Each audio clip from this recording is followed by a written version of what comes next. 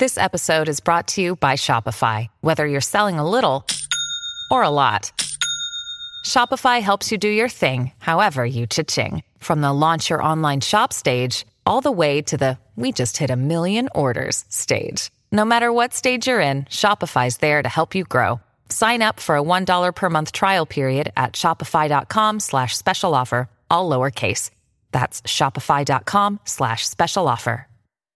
This week's episode of Screen Talk is brought to you by Vimeo. Vimeo has a bunch of amazing indie films you can watch on demand. I've recommended my favorites that you can check out at vimeo.com/IndieWire.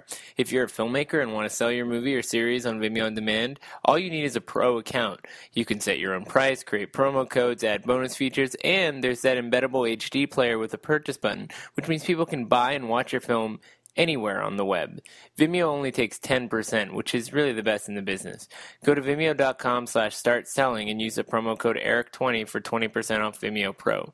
This week I'm going to recommend a movie available worldwide on Vimeo and out today called The Russian Woodpecker, which won the Sundance World Cinema Documentary Grand Jury Prize for a good reason. It's about a Ukrainian victim of the Chernobyl nuclear disaster who explores the roots of that disaster while also dealing with the ousting of the country's president in 2014 and digging through all the conspiracies surrounding the Cold War. So it's funny, it's strange, it's ominous, and educational all at once. I really can't say enough about how fascinating this movie is. Use the promo code ERIC20 and you'll get 20% off The Russian Woodpecker.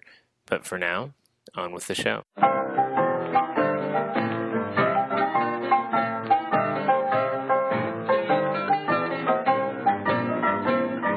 Welcome to Screen Talk, IndieWire's weekly podcast. I'm Eric Cohn, the deputy editor and chief film critic, joined as always by Ann Thompson from Thompson & Hollywood. And we've got a lot of new movies opening this week, which are also movies we've been talking about for a while because they're vying for Best Picture. So it's kind of an interesting merging of different variables here, that they're all kind of competing for seats at the box office, but also the award season just got much more complicated because not only are these movies playing at festivals, but these are movies that are open for audiences of all sorts to kind of make up their own minds. So we've got this really interesting trifecta. It's going to tell the story. Yeah, it's a trifecta. Yeah. You have Room, Bridge of Spies, and Beast of No Nation. But in terms of telling the story, I mean, let's get into that. Well, Room is very interesting because that's sort of, that's not a movie that was an obvious.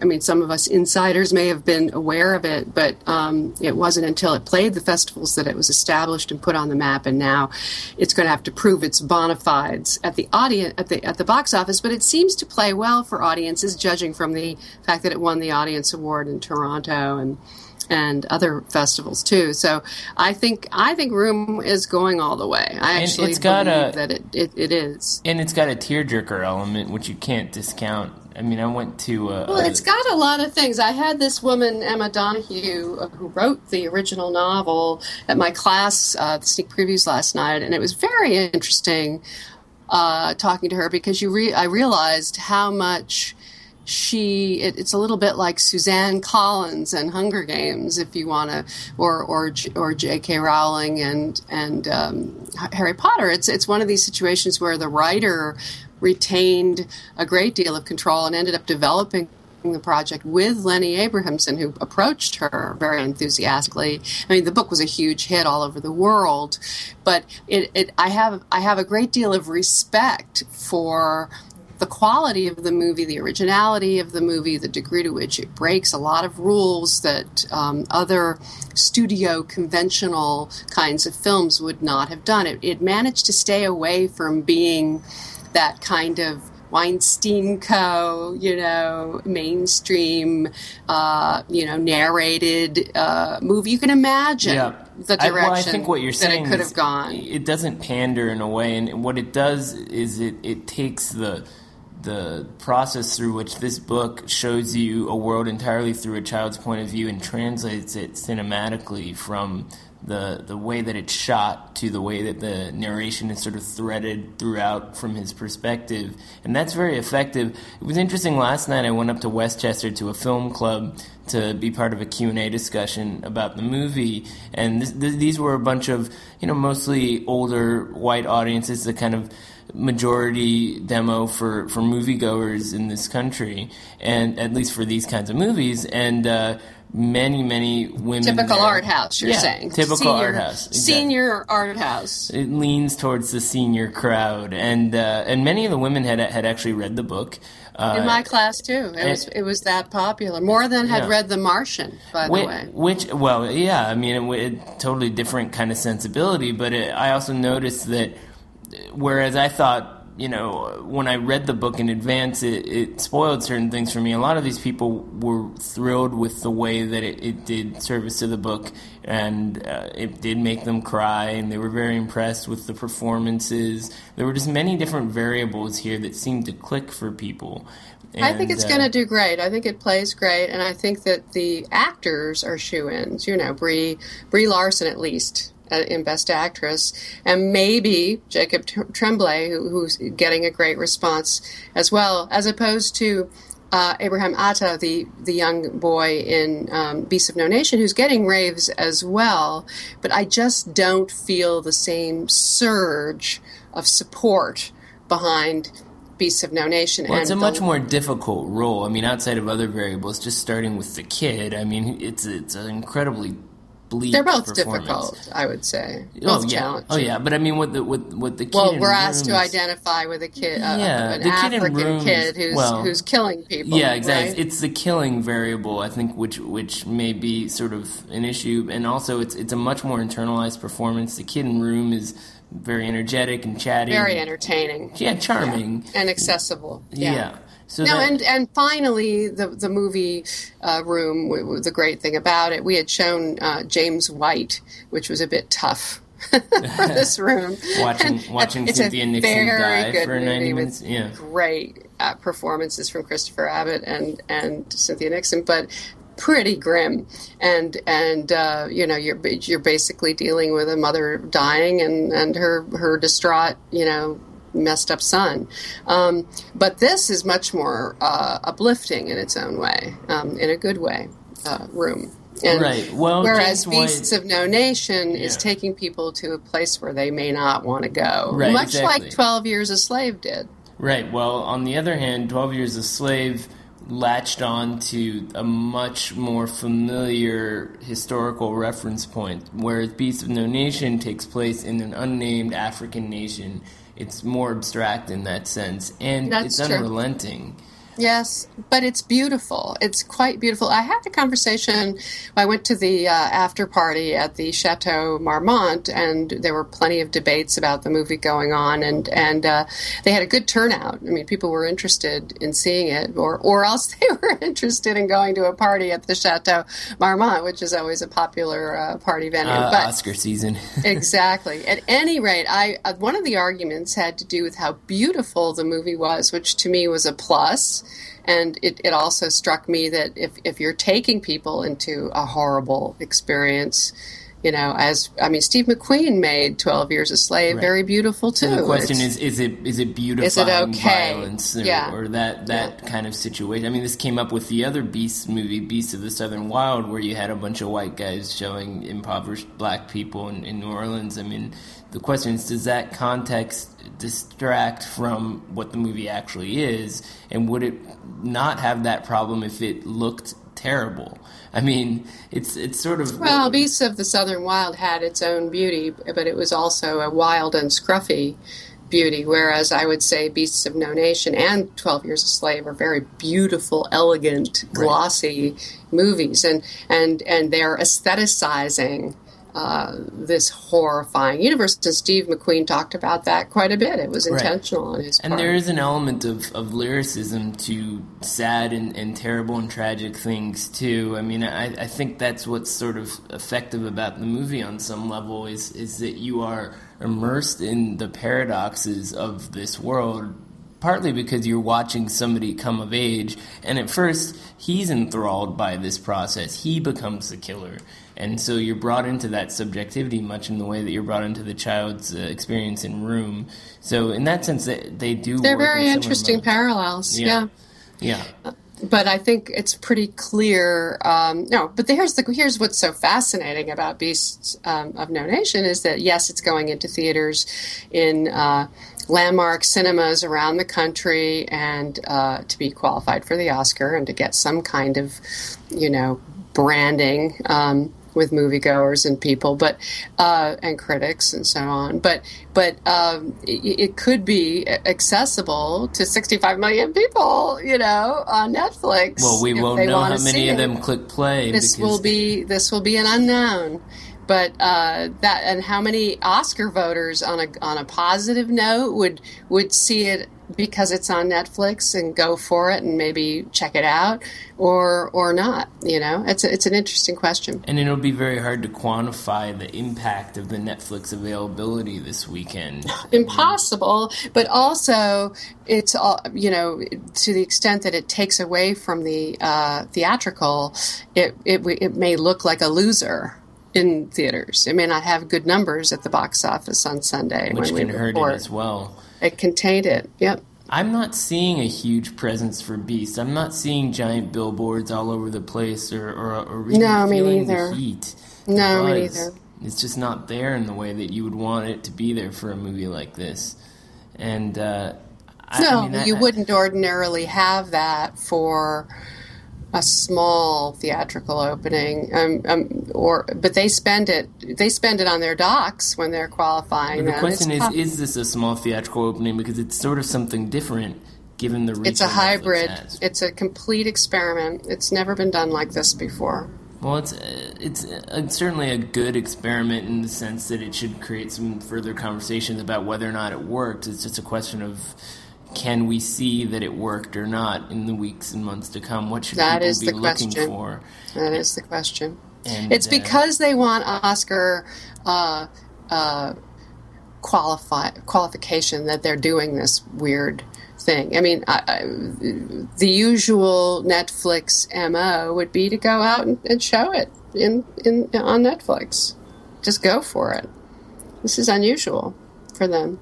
And I also wonder what else is showing up on Netflix this week. I mean, I don't know about your setup, but when I open mine, even if they decide to put something front and center on my screen, it's very easy to kind of scroll over to the other thing that doesn't ask as much of you. I mean, how much are people going to want to That's a good question. Under the Cary paradigm. Fukunaga does have some cachet. And I think Idris Elba does, too. By the way, as far as the Oscar race is concerned, my guess is that Idris Elba has the strongest suit. Well, everybody loves him. And I think that could happen in supporting.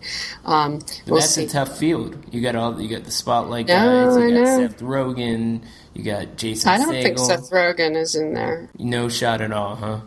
Well, that's a strong movie. That's a strong contender. I don't think that particular performance, as good as Seth Rogen is, he's very good as Wozniak. That's great. I don't. How do I explain this? It's an instinct. It's just if all the critics continue to say that he should be in the running, and if the movie's popular enough, maybe he gets in. That's very idealistic of you. You're suppressing your instincts to say. I just don't see it in the I mean, there are ways that performances impress people with the big narrative becomes drama, big showy. Right. He doesn't have that moment, that real showy moment. Right.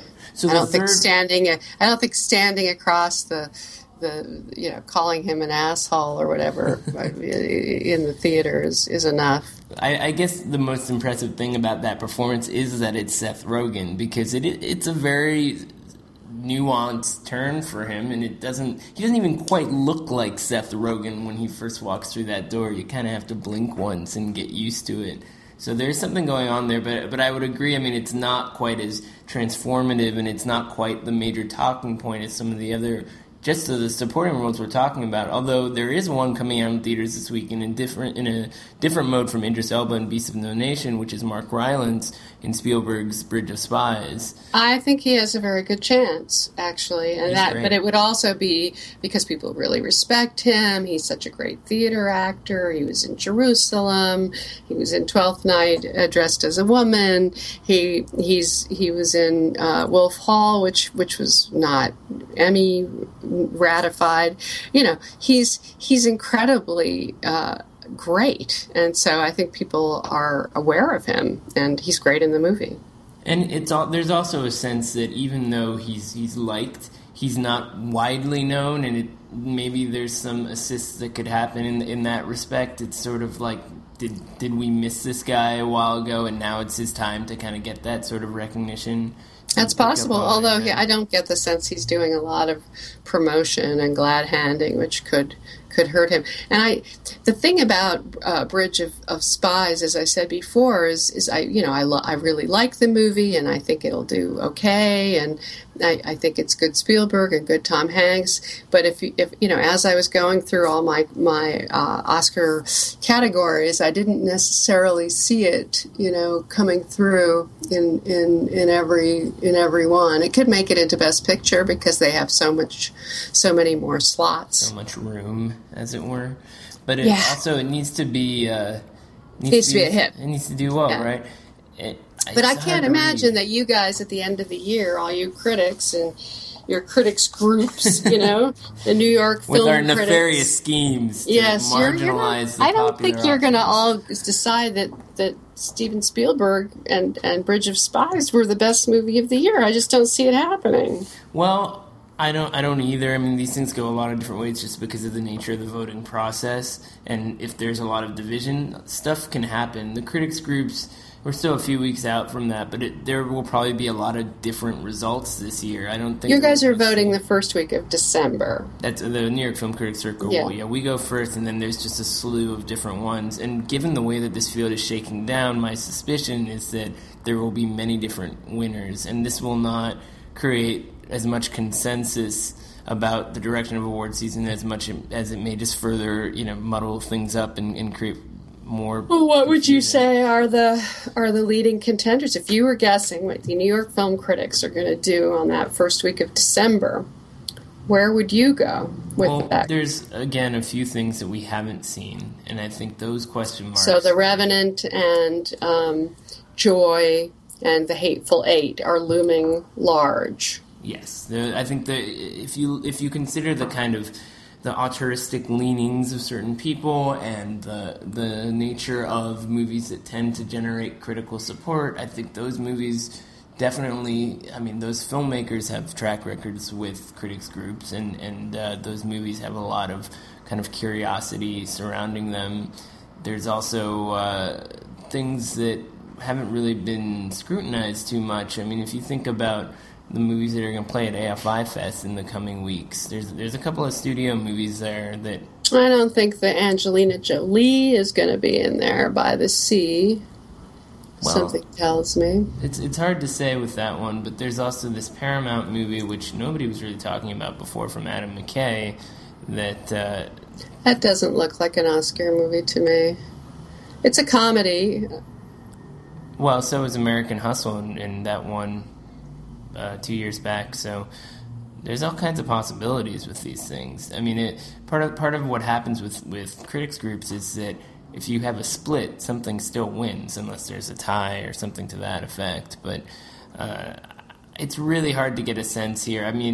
I would be curious to see how Room fares. My sense is that it will have a harder time with critics groups than it may with Academy members. I agree with that. I agree with that 100%. And I think that Spotlight and Steve Jobs, I think, are more likely to be, and even Beasts of No Nation, right, are more likely to do well with critics groups. When we narrow it down, that does seem to make more sense to me if you think about it. And Son of Saul.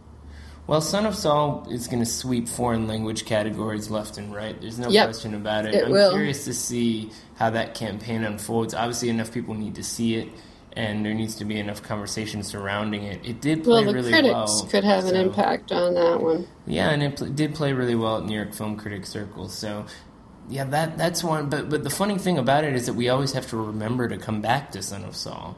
It's not at the center of our conversations the way that you would think a movie like this that would have that kind of traction would be by now. But they're going to be looking at their 10 best lists, and they're going to be really analyzing what are their favorites of the year. Well, and I think that's when they'll realize which movies are at the top of their lists. That's true. And they do it's a different way of looking at things. Yeah, and Son of Saul will be released by Sony Classics in the same slot they gave Amour in late December, which it's a good comparison. Well. Amour made it to Best Picture and Director. Right, and one foreign. So that's what they're aiming for. Yeah, absolutely. So speaking of directors worth rooting for, the Guillermo del Toro movie finally is coming out. The embargo, which you broke weeks ago, is finally lifted. And I finally saw it, so we can actually have a two-sided conversation about it. I agree with you. It's a good movie that is not being marketed or released particularly well. And I don't know who's going to go see it. But I think hybrid movies are hard. And I think what happens... is that people internalize what the rules are, what the conventions are, and every genre has its contemporary interpretation or currency, and this is an old-fashioned genre that he's bringing back, the Gothic romance, with an element of horror, with an element of R rating, and so it's aimed primarily at women. So it's just as he was saying in my interview with him, which I enjoyed very much, he was saying that everybody kept telling him it was a feathered fish. And that's what that means, a movie that doesn't quite fit. And people don't like that. They get mad if they're too challenged. But I found it exhilarating. Thing about that is, who else works in pastiche where they're stitching together genres that you may or may not be familiar with? Quentin Tarantino, right? And people love him for resurrecting. He's such a good writer that he pulls it. Yes, he pulls it into this kind of. He just has such an instinct for incredibly dramatic, confrontational dialogue that you do get pulled in. You can't resist. But I like Crimson Peak because one of the things it doesn't ask as much of you in the way that I think that, say, the Tarantino Rodriguez Grindhouse movies did, and that they were celebrating a kind of movie that you really need to be steeped in this heavy knowledge of in order to appreciate. And I found that what Crimson Peak does is it runs it through a different kind of filter. It feels more like an attempt to not just pay homage to this genre, but to freshen it up, to make it more almost modern in a way, but not cheap. It feels very rich. The visuals are amazing, but the gore is intense. $55 million.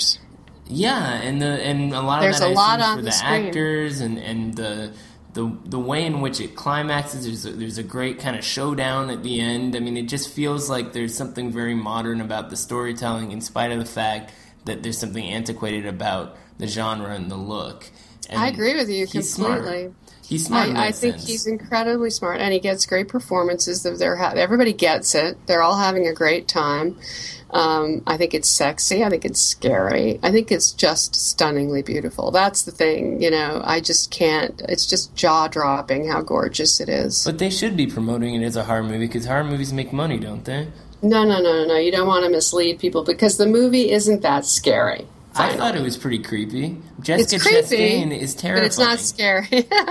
She is so creepy. She should be in the awards conversation. I agree with you. From your lips to God's ears. I think production design, costume design, cinematography, all of that. It's not a masterpiece in there, but there are jump scares in there. Some of them annoyed me, actually, because I think jump scares are a little cheap. But it is a movie designed to freak you out. And I think that would have been a better way of doing it than what they've been doing with these weird neon posters. I even got, when I went to the all-media screening the other day, a note from Guillermo del Toro that was handed out to journalists where he sort of explained what the Gothic romance was. And I just feel like you don't need to do that. Somebody can come to this movie on their own terms. They don't need that framework to appreciate it. And maybe on some level it gives them a reason to appreciate it, and then they can learn more about that afterwards. But certainly there's no need to educate the audience about the genre that you're resurrecting in order to make them go see it. That might scare them off, actually, the whole concept. It doesn't well, they're trying to educate the critics now in that situation. Oh, we don't need educating. Come on. Well, not you, Eric, but there are others who may need it. Please. So all this talk of Tarantino, we should probably get into his Facebook habit. since that popped Well, into that your... was interesting. I mean, he got a lot of grief from a lot of quarters for this interview that he gave to Bret Easton Ellis, of all people. This sort of sloppily edited, apparently, interview. And he was going off on a number of different things, but one of them was Selma, and he said something to the effect that it was like a TV movie. It should be up for the Emmy. And he got a lot of grief for that, and he wrote me. I woke up in the morning, and there was this, message on Facebook from him, from Q, and he basically wanted to set the record straight that he had never seen Selma, that some of Bret's words had been put into his mouth, and he wasn't in a position to say whether it was a TV movie or not. And then he went on to give us examples of TV movies that he did like, that it could be compared to. So that was sweet. I don't know. He got into more trouble for that too. I mean, I know there's some principles involved in ego and all that, but maybe he should have just gone to see Selma after that happened, so he could say, I haven't seen it when I said that, but now I have, and I can say he's in the editing room. He's in the editing room, and he's using Facebook apparently. I think he's resurfacing, once in a while. But who knew? Who knew?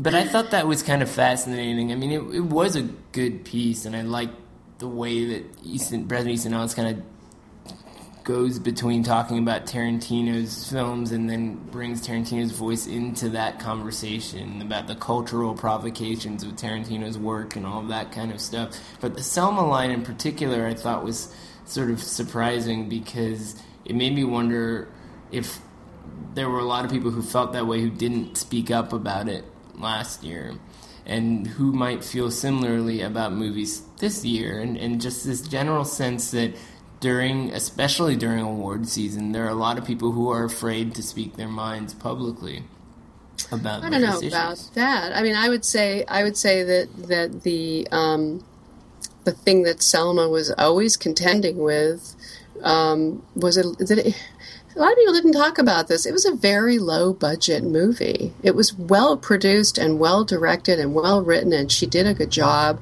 but it was not what the Academy thinks of. It wasn't Lincoln, it wasn't something that was on a grand scale. And they judge that. That's what they mean on some level when they say TV movie. What it means is that it's a straightforward, well-shot, conventional biopic.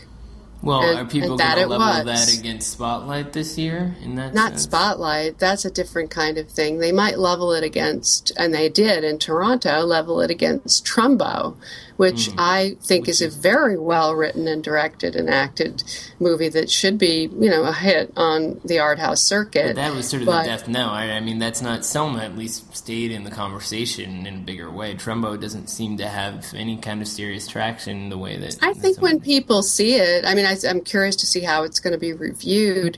I think it's a piece of Hollywood history that everybody should see, and I found it sort of revelatory. I knew some of this Blacklist stuff, but I didn't know the extent to which Hedda Hopper and John Wayne and were involved, and I didn't know a lot of the details about Edward G. Robinson, who's actually very moving in the movie, played by Michael Stuhlbarg. Yeah.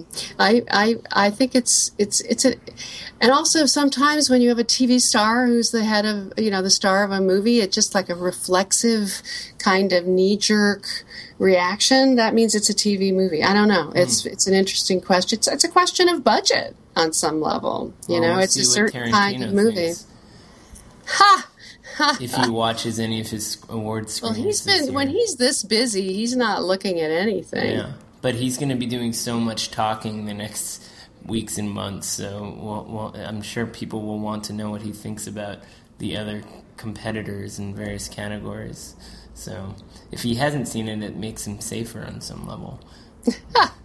We know what he'll say. Well, speaking of touchy subjects, maybe the last thing we should address this week is this piece written by Jennifer Lawrence about unequal pay, which was published in Lena Dunham's website, and I thought was pretty amazing on some level. I mean, it had a casual tone. You could tell it was sort of her thing, but at the same time, it was challenging these assumptions about how women are perceived in the industry and how those assumptions lead to a lot of this dysfunction. It seemed like the right thing to do. Yeah, I agree. And I think what she's basically saying is that if you're trained from in front not to be difficult, not to be challenging, not to be shrill, not to be angry, not to put up any kind of fuss, that starts to make you into someone who would accept a salary at a lower level and not fight for a bigger salary.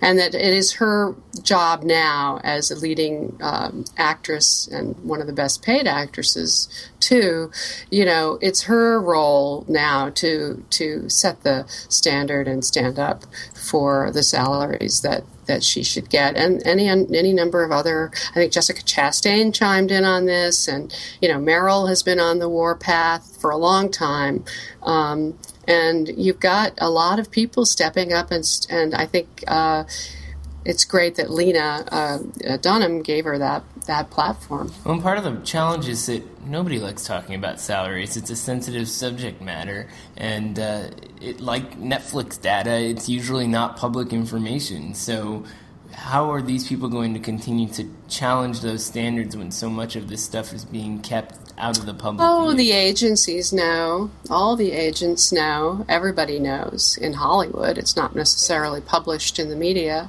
But Forbes gets their fingers on some of the data and publish it every year.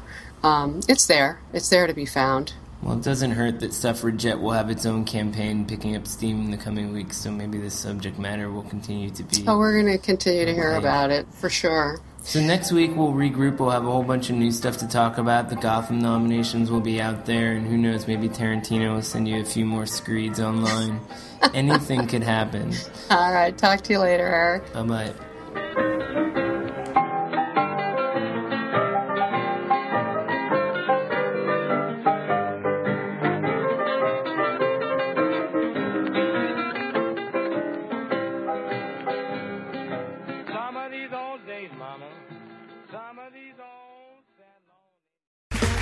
Okay, round two. Name something that's not boring. A laundry? Ooh, a book club. Computer solitaire, huh? Ah, sorry, we were looking for Chumba Casino. That's right, ChumbaCasino.com has over 100 casino-style games. Join today and play for free for your chance to redeem some serious prizes. ChumbaCasino.com. No purchase necessary. Void where prohibited by law. 18+ terms and conditions apply. See website for details.